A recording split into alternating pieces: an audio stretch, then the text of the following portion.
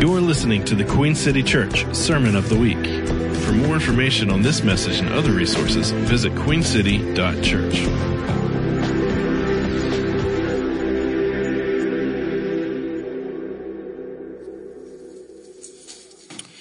One of the things I've learned about the presence of the Lord, and how many of you really honestly felt the presence of the Lord earlier? Just acknowledge that. Whenever he comes to do something for people. So let's believe this morning he's going to do something for each one of us. How many of you want to adopt that posture of faith? Yes, yes, yes. Now what we've been doing, I've been teaching on the life of Joseph. To me, one of the great historical patriarchs of the faith. Not a man completely faultless, but an incredible man, an incredible story. And so I believe this is part 5. I get lost in the part numbers, but I do believe this is part 5, and we have these on our website. And I'm going to call this one Passing the Test. That should bring a little note of sobriety in here this morning. Say that with me. Passing the test. Passing the test. And I'm going to return to Psalm 105, verse 17 through 22. So I'll read that. Do you see it above there? Do we have that on the overhead? You want to read it together? Why don't we read it together this morning? That would be great. Verse 17. He sent a man before them, Joseph, who was sold as a slave. They hurt his feet with fetters. He was laid in irons until the time that his word came to pass. The word of the Lord tested him. The king sent and released him. The ruler of the people let him go free. He made him lord of his house and ruler of all his possessions, to bind his princes at his pleasure and teach his elders wisdom. Oh, Joseph's life story contains so many valuable life lessons and spiritual principles. The idea I want us to explore today is the relationship between personal / spiritual growth and passing tests. One important fact of life is that we're all going to be tested. Anybody figure that out yet? We're all going to be tested. Some of the tests the Lord gives us. Other ones are just part of what life in a fallen world brings our way. So let me be clear. I don't believe God brings this COVID. You hear what I'm saying? But in a fallen world, here we are. So we deal with it. How we deal with it. How we deal with anything life throws our way makes a difference. How we handle these tests in large part determine how well we do in life. 2 things all of us want. We want authority and we want wisdom. Now you may not know you want authority, but you do. You want to have one aspect of authority is respect. How many of you really want to be respected? You want to be known for who you are and for what you are. But authority can also manifest as power, but not just say power to rule, but power to protect, power to change, or power to come to someone's aid who's in trouble. But your authority comes from a continual proper response to being tested. Now this may not sound like good news, but it is good news. Because how many of you have entirely escaped everything that's gone on for the last 6 months? I don't know anyone. Well, there are lots of different ways to relate to that. You can moan, you can complain, you can feel sorry for yourself. And I think all of us have probably done each one of those at some point or place. How many would you nod your head in the affirmation? Yeah, we may still be doing it, but here's something we need to regard. What if we could view what's been going on as a test, as an opportunity to change, as an opportunity to discover what weaknesses we have that we don't know we have? How many of you are listening to me here this morning? Because I think this is important. Well, how did Joseph get authority and wisdom? How did he go from being stripped naked and sold into slavery into becoming the second-ranking authority in Egypt? And to me, the point was not how high his rank was. The point was what he was enabled to do in the saving of lives, because he had become that. How did he become that?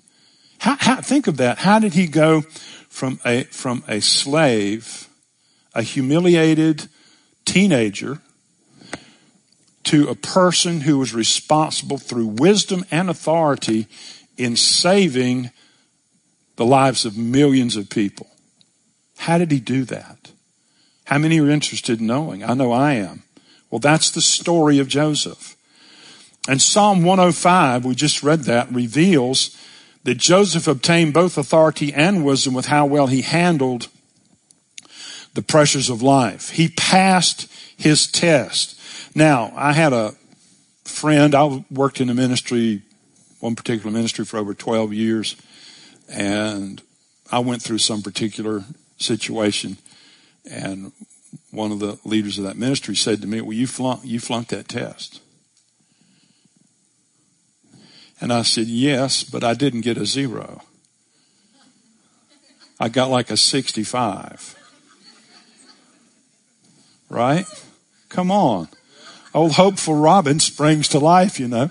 Yeah, you know, I didn't get a 0. This really probably over the long haul won't even affect my grade. Yeah, get 4 or 500s, ace a few tests, I'm good. So, no, but Joseph was tested until he was promoted. Testing precedes the fulfillment of promises. How many of you have exceeding great and precious promises that you have yet to enter into? How many of you? You can feel it. Maybe you have specifics. Well, I think we need to be aware of how some of this works. Joseph learned how to function in what he would ultimately do by being faithful and wise in each progressive stage of his life. Wonder when they stripped that garment that his father gave him, that coat of many colors. I wonder if when they jerked that thing off of him and threw him naked into that ditch, if he said, wow, heading to the throne. Awesome.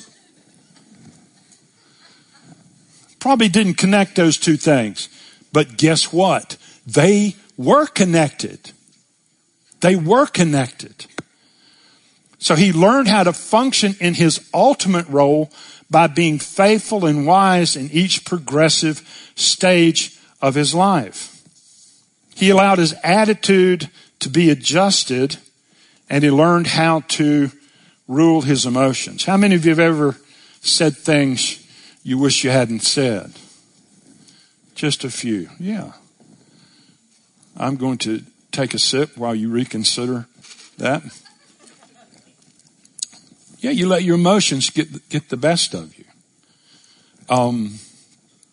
But looking back at Psalm 105 verse 19 in particular, it says the word of the Lord tested him until the time his word came to pass.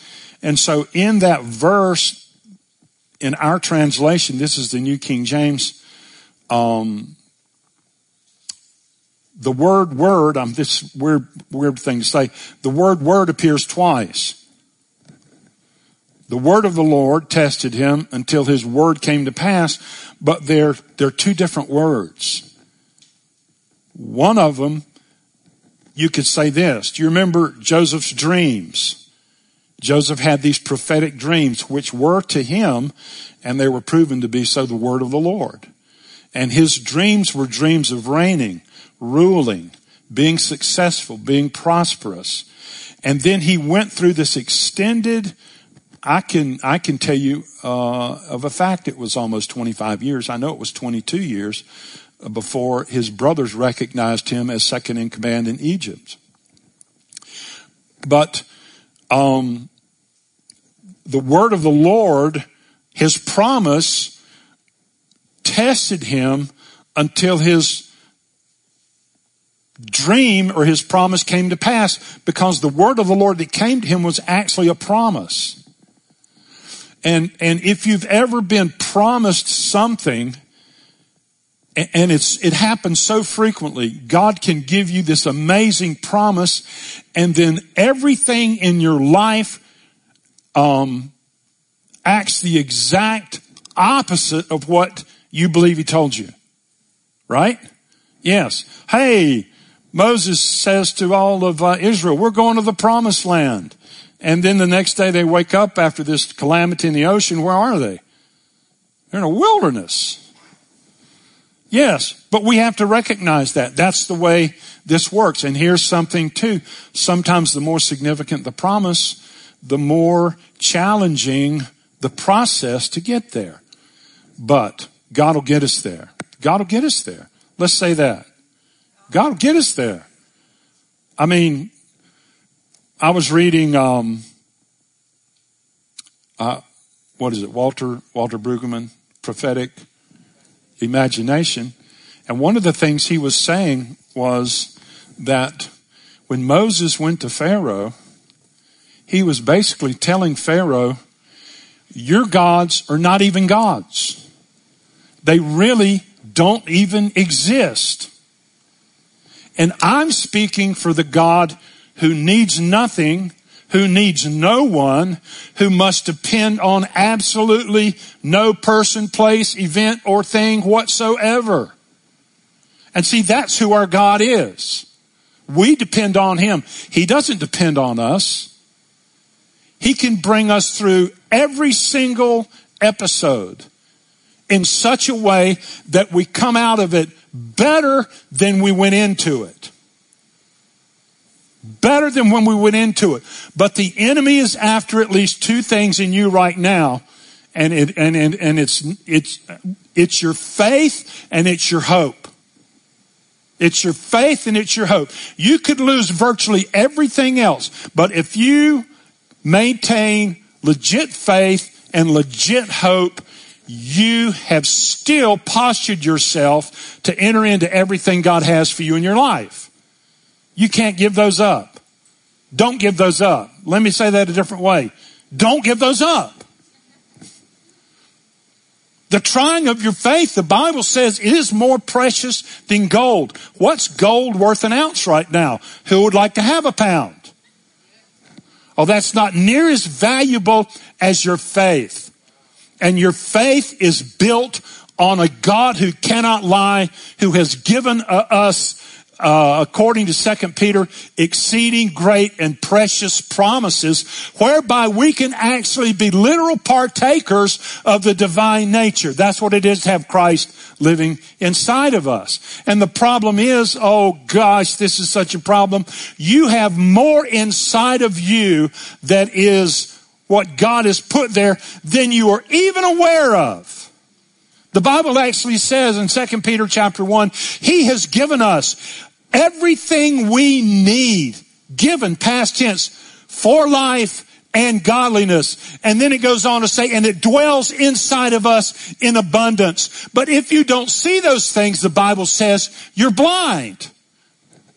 Not even rebellious. Not even faithless. But you're blind. Blind to what? Blind to what the gospel says God has done for us. Are you listening? This is important. This is important. The last 6 months could be termed in this way. Huge distraction. You know that's right. You're distracted. What are you looking at? What are you paying attention to? What are you feeding on? Anyway, here's an idea. You ready for it? Do you have your pen out? Your paper? Stop being distracted. Yeah. I can't see the Lord sitting on the throne going, gee whiz, what are we going to do about this? No. Now, I'm preaching boldly. Have I had my moments? Come on, of course. Of course. These have been difficult days. I don't think there's any question about that. But I believe God wants to do remarkable things in us and through us and for us. So, the proper response to current troubles and problems is to discover God's purpose for you in it and to embrace it. Don't waste your pandemic.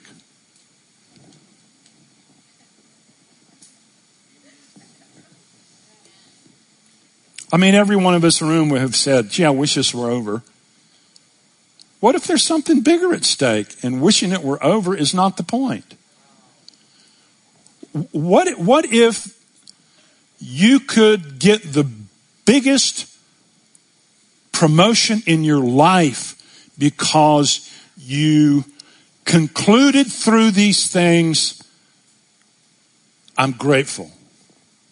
I'm thankful. I'm grateful. I'm grateful. I said this before. I said it, this was months ago. I said, Lord, I'm tired of this. He said, well, it's just one day.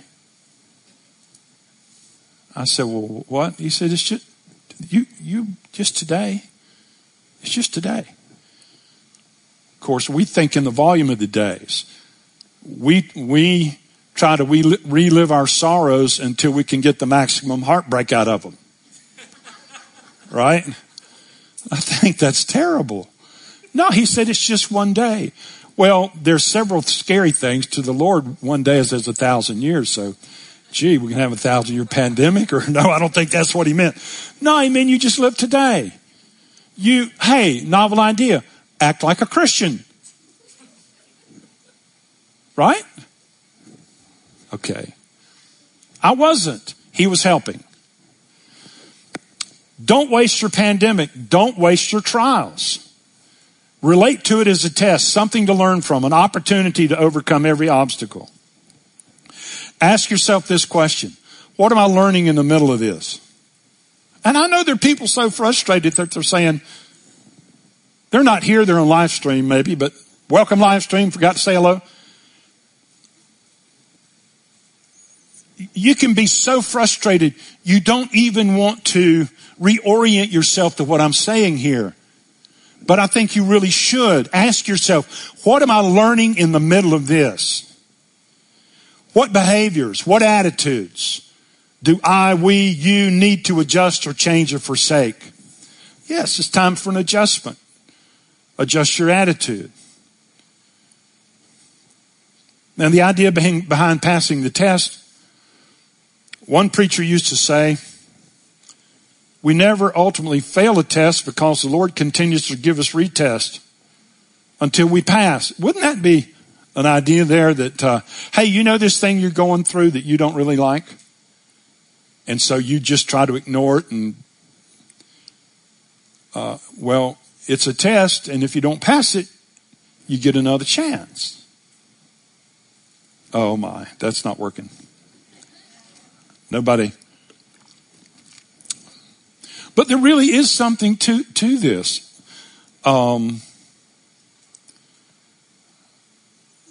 think we're in a reality check, how I had a friend of mine and years ago he told me this. He said, Robin, I was convinced I was living a very high spiritual life, a very successful spiritual life. And then I found out something. I said, what was that? He said, I'd never been tested. Yeah, see, we all are doing well until we have something we have to face we can't get away from. We really do. And we just have to face things. We have to adjust our attitude. We have to dig deeper. We have to push into knowing the Lord more. And here's what will happen. It's not that your effort or energy will make the difference. It's that as you turn towards the Lord, He will begin to open things up for you. He will begin to open up concepts, ideas. He'll increase your faith. And here's another thing. It's an open book test. It's an open book test. Or iPad, cell phone, however you do it. But it's an open book test. 1 Corinthians 10:11. Now, all these things happened to them as examples, and they were written for our admonition, upon whom the ends of the ages have come. Of course, that was written 2,000 years ago, ends of the ages. But this is one of the reasons we're looking so closely at the life of Joseph. Joseph's life was real. That was an actual story. I mean, that was not fiction. Do you understand? Someone named Joseph really went through exactly those things. And through them all, he became better. He became a better version of himself, not a worse version. He discovered the heart of God. He navigated some of the most profound and serious betrayals a person could experience. And at the end of it, he was enabled by the grace of God, by the revelation of God, by his relationship with God, to save the lives of every one of those brothers of his who betrayed him. That's remarkable. That's remarkable. But these things happened to them as examples. They were written to encourage us. Now, I think there's several evidences that Joseph passed his tests. And I've got 3. I'm probably just going to cover 2 of them. But let me tell you what they are. The first one has to do with something I've already mentioned, the naming of his children. The second one is that he served the purpose of God in his generation. And the third lesson we get from Joseph is this, and this is really interesting, and it's going to take a lot of explanation, and I'll probably do it another time. But every time Joseph got promoted, 2 things. It didn't look like a promotion, and it cost him his clothes. 2 things. It didn't look like a promotion, and it cost him his clothes. But here's the thing. The episodes that happened to him, in a sense, were ambivalent. In other words, they were neither promotions nor demotions. You know who determined that? Joseph. Joseph determined it. So we'll get into that later. But let's look at this. The naming of his children. I've already talked about this some, but some of this is review, but I'm going to just jump into it because I think it's very, very important. So Genesis 41:50 through 52. The meaning of the names of Joseph's 2 children, Manasseh and Ephraim. Verse 50. And to Joseph were born 2 sons before the years of famine came, who Asenath, the daughter of Potipherah, priest of On, bore to him. Joseph called the name of the firstborn Manasseh, made to forget. And then he said, for God has made me forget what? All my toil in all my father's house. And the name of the second he called Ephraim, which literally means double fruitfulness or abundant fruitfulness. For God has caused me to be fruitful in the land of my affliction. And so Joseph's 2 sons were like 2 living witnesses of the work that God had done in his heart in the midst of his toil and in the land of his affliction. And I like to think this. Every time Joseph called the children's name, he was testifying to the goodness of God. He could have named the first one, "This is awful," and the second one, "I give up." So every time he called them, "This is awful, supper time, you too, I'm giving up." Right? But that's not what was going on. Every time he called Manasseh, he was proclaiming and reaffirming his deliverance from his emotional distress, the loss of his family, loss of his home. And do not kid yourself. What you say has a huge, maybe not as absolute, but it has a huge influence on your emotional well-being and how your life turns out. I could prove that 10 ways from Sunday if I wanted to. Just trust me. It was important that he named those kids what he named them. Manasseh, causing to forget. Ephraim, double fruitfulness. Each time he called the name of his youngest son, Ephraim, he was declaring that even in a land where he was chained, stripped, and afflicted, God made him fruitful. When he uttered the name of his son Ephraim, Joseph was testifying in his native tongue, "God has made me fruitful in the land of my affliction." His children were living reminders of the redemptive work of God and the favor God gave Joseph against incredible odds. Living, breathing testimonies. It's like Joseph could say, if you want to know what God's done in my life, look at these two boys. Because they're living, breathing testimonies. Testimonies remind us of the good things God has done for us. That's one of the things about being grateful. Thanksgiving can replace, Thanksgiving is a process of remembering, and remembering is a process of forgetting. Does that make any sense? Thanksgiving is a process of remembering, and remembering is like a substitute. You substitute remembering for forgetting. You put that in your mind. That's what you dwell on. Anyway, testimonies tell others what God will do again. He'll do it for me. He'll do it for you. Now, here's the thing I want to get to. The order of the children's names. We need to pay attention. Interesting that Joseph named the first child Manasseh and the second child Ephraim. He didn't name the first child Ephraim and the second child Manasseh. He did it just the reverse. It's interesting that, quote, "forgetting my toil in my father's house," unquote, the pain in the past came before double fruitfulness. Made me forget all my toil in all my father's house preceded, God has caused me to be fruitful in the land of my affliction. What could that mean? There's a message in this order, in the order that Joseph chose to name his children. Maybe it's not always, but often we won't or cannot or don't bear fruit until we forget what lies behind us, until we successfully deal with our past hurt and pain. Do you cultivate your sorrows, or do you leave the past behind?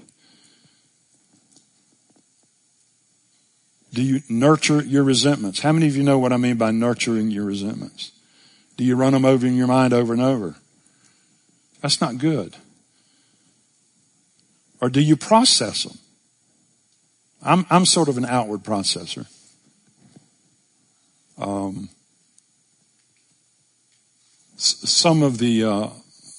But if you over process, it indicates you're not through what happened to you yet. How many of you hear what I'm saying? If you just talk about it and talk about it. I mean, you have to talk about it, right? Yeah, you talk about it. You have interchange. Maybe you get counseling or therapy. I mean, that's a good thing. But you have to successfully deal with your past to lay hold of your present and your future. Paul said this in Philippians 3:13. "Brethren, I do not count myself to have apprehended, but one thing I do." Then he says like 4 things. "But one thing I do," unless all of these 4 things are just one thing, "but one thing I do, forgetting those things which are behind and reaching forward to those things which are ahead, I press toward the goal of the prize of the upward call of God in Christ Jesus. Then he says this, therefore let us, as many as are mature, have this mind. And if in anything you think otherwise, God will reveal even this to you. This has also reminded me, this pattern of causing to forget that comes before fruitfulness. It reminds me too of Jeremiah 15. And I'm going to close on this, and we're going to invite Thomas up here in just a moment.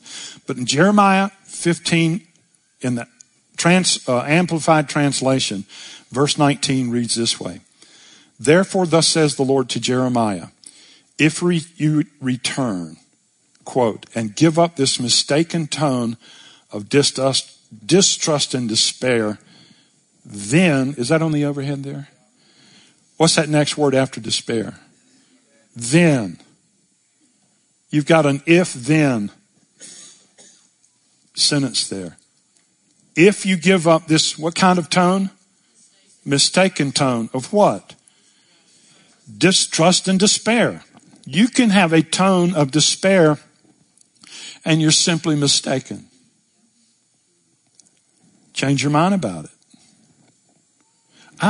There's a thing I'm trying to figure out how to give to people. I don't know how to do it. Okay.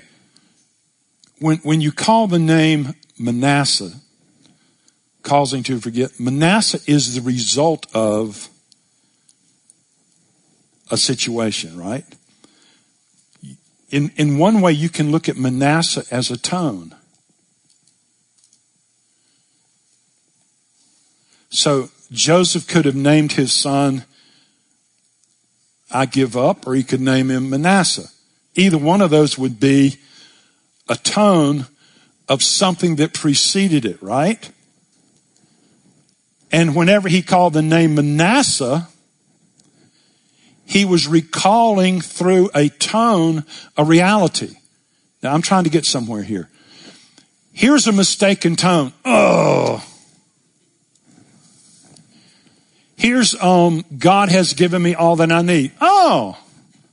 Right? Two tones. But here's the key.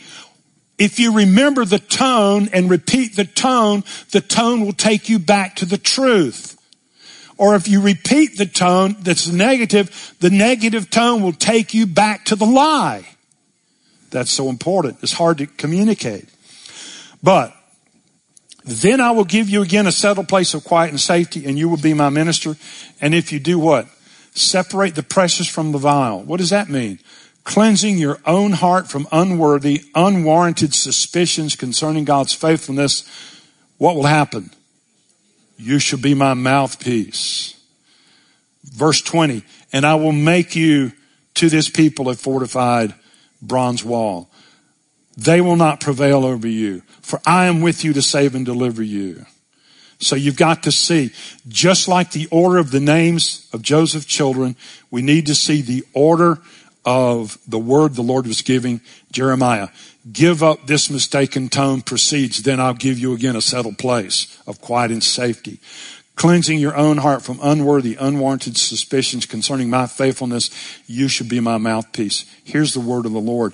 God does not want hopeless people speaking on his behalf, because he is not hopeless. He is not defeated, and he is our God. He is our God.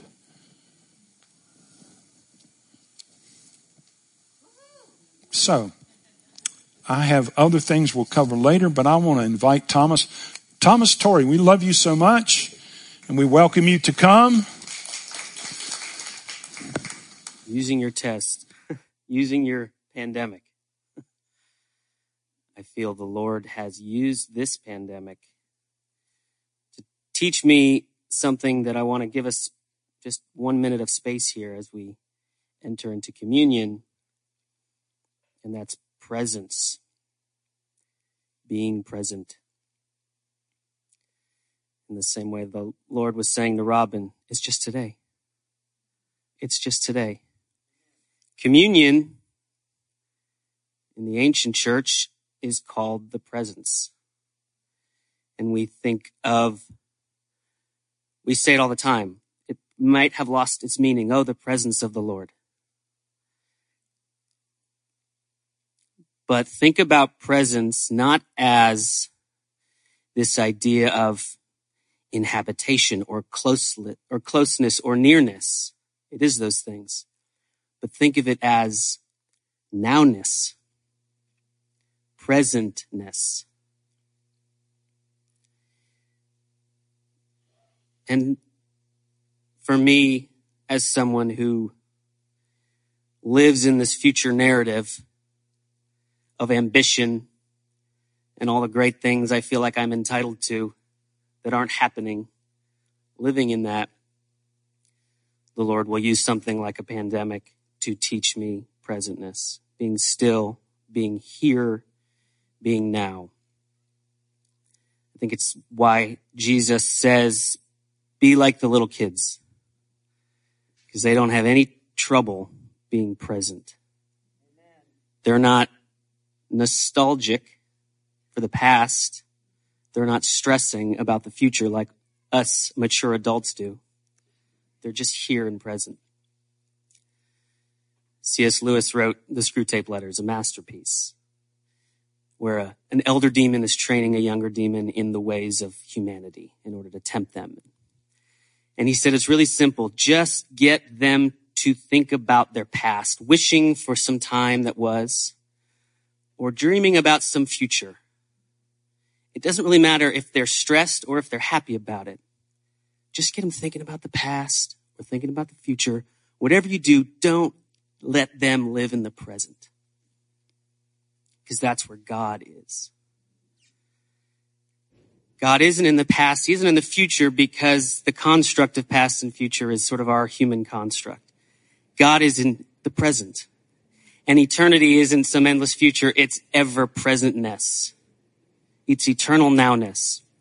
So as we take communion, and as we think about the reason why we do spiritual practices, why we even gather, why we sing songs together, it is to practice that presentness, to be present. Being present together. So let's just close our eyes. And let's just sit in the nowness, in the presentness, and hear Jesus saying, it's just today. It's just today. Appreciate the tests he has given us, the big global test we're all working through together, and the small micro tests that we deal with every day. And as we share in communion,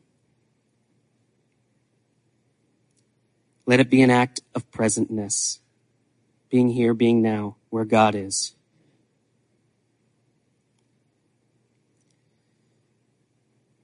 It's the reason we say our humanity is being joined to his deity, as I'm about to say in a minute when I mix this water and wine. It's the present tense. It's the reason on Easter we say Christ is risen. It's not has risen, it's is risen. It is presentness. It is happening now, eternally, every day, every moment. It is why the name of God is I am.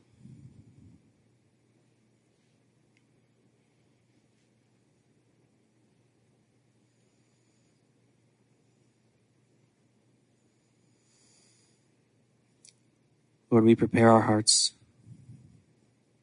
We confess the sins where we have fallen short in thought, word, and deed, by what we have done, by what we have not done, by not being present.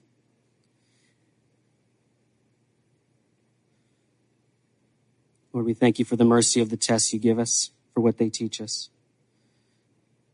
We ask for your forgiveness. We thank you for your forgiveness.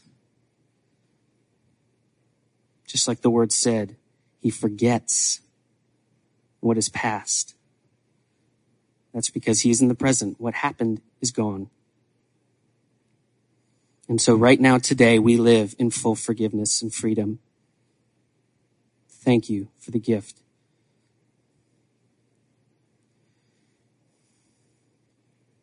This water is poured into this cup, the chalice of salvation, recalling the water which flowed from the side of the Son of God.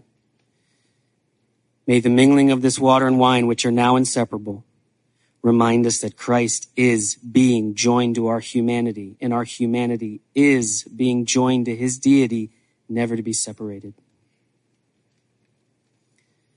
On the night he was betrayed, he took bread in his hands, and he blessed it, and he broke it, and he gave it to his disciples, and he said, "Take, eat.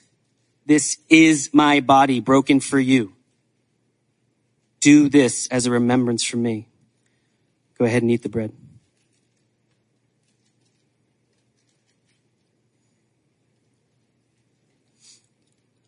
And just don't rush it. Just be here now. The chewing, the act of eating is a present act. This is your body broken. Thank you, Lord.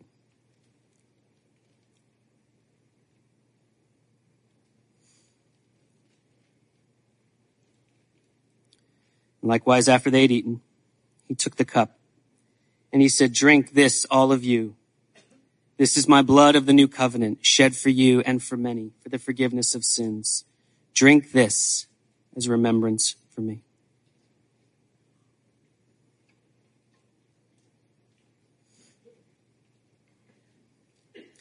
And I encourage you to take extra and lead your children in this. After, at home, in the car, we are all priests. Be their priest. Show them the presence. Share with them the presentness of the body and blood. It's okay if they don't understand it, because, spoiler, it's not really comprehensible. It's a mystery.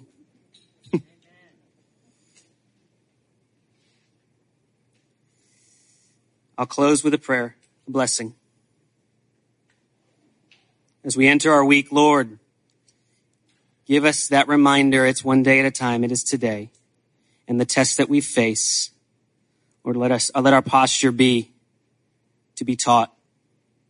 And if we fail, thank you that hopefully for most of us, it's not a 0.